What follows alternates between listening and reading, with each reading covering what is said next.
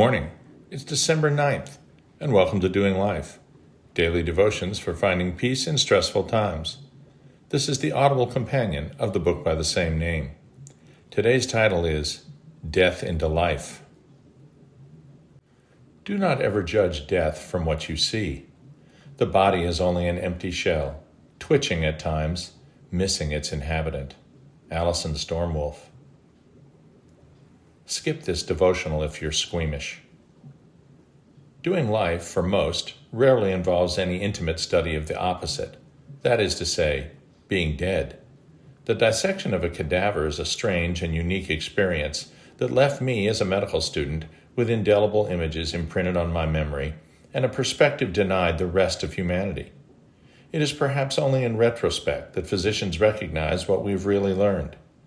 True, we learn the details of what a marvelous machine is the human body, but we also learn, through its stark absence, that the soul is who we are. When we treat our living patients, it is perhaps their difference from the cadaver, not their similarity, that provides the greater guide for our decision-making. Most of the first 2 years of medical school involve taking notes and asking questions in a lecture hall. There is, however, some laboratory work. Laboratory work, huh? You visualize glass speakers, Bunsen burners, etched and stained countertops and sinks, bad odors, and just a hint of the gorgeous day outside peeking in through the filthy windows, right? Well, you get partial credit for the odors. Try 30 naked, dripping, rigid, slippery bodies, reeking of formalin, all lying on metal tables. Now imagine the task of cutting away sequential portions of them for the next 6 months. Mind you, before walking into this lab for the first time, all of us were fairly close to being normal people. By that I mean the only dead people we had seen were impeccably dressed in open caskets, and the body usually belonged to someone we had held dear. Of course, some of us, myself included, had never even seen that. None of us had a clue as to what to expect. I clearly remember walking in and seeing the gleaming metal tables and wondering when and where the actual cadavers came into play. They were inside and raised to the surface of the formalin hydraulically.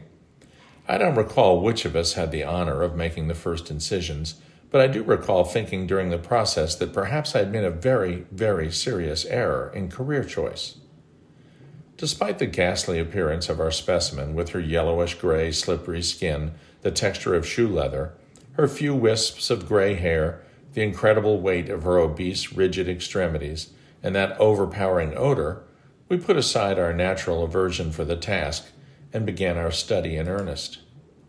I will spare you the details, but over the course of the next 6 months, our cadaver taught us much about both the human condition and the human body.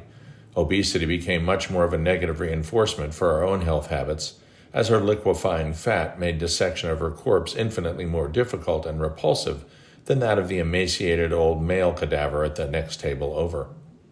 The carbonization of her lungs by cigarette tar, the cholesterol plaque in her major arteries, the cirrhotic changes of her liver, all served as potent memorials to the dangers of smoking, overeating, overdrinking, and underexercising. Perhaps the most pervasive memory, however, was the daily recognition that our, quote, specimen, unquote, had been a real, live person, in many ways just like us, only a short time ago. Even those who claim to be agnostics will tell you that this particular medical school experience, perhaps more than any other, impresses one with the mystery of the animating force in humans. For me, it made belief in a supernatural creator the only logical conclusion. But the gross anatomy class also impressed one with the vulnerability of the human body to all of the abuses we regularly subject it to. It is much harder to overeat, smoke, drink too much, etc., once you've literally held the result in your hands. So in studying the dead, we learn to appreciate what an incredible gift our lives are, both spiritually and physically. First, one realizes immediately that the soul is very real, for its absence is striking. Second, one understands that when this life is over, followers of Christ will leave this shell behind and rise in a new body for eternity, Philippians 3:21. Finally, one realizes that America is overweight and suffering from multiple addictions to a greater extent than any other comparable Western nation.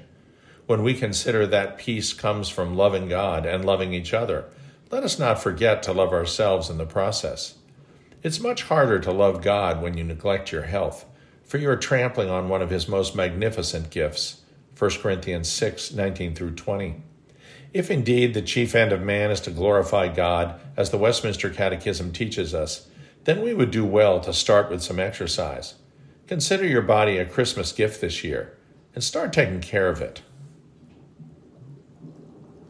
Dear Heavenly Father, direct your Spirit to remind us daily that we are made in your image, and destroying our bodies through neglect and addiction is the very definition of loving the world and not honoring you. Amen.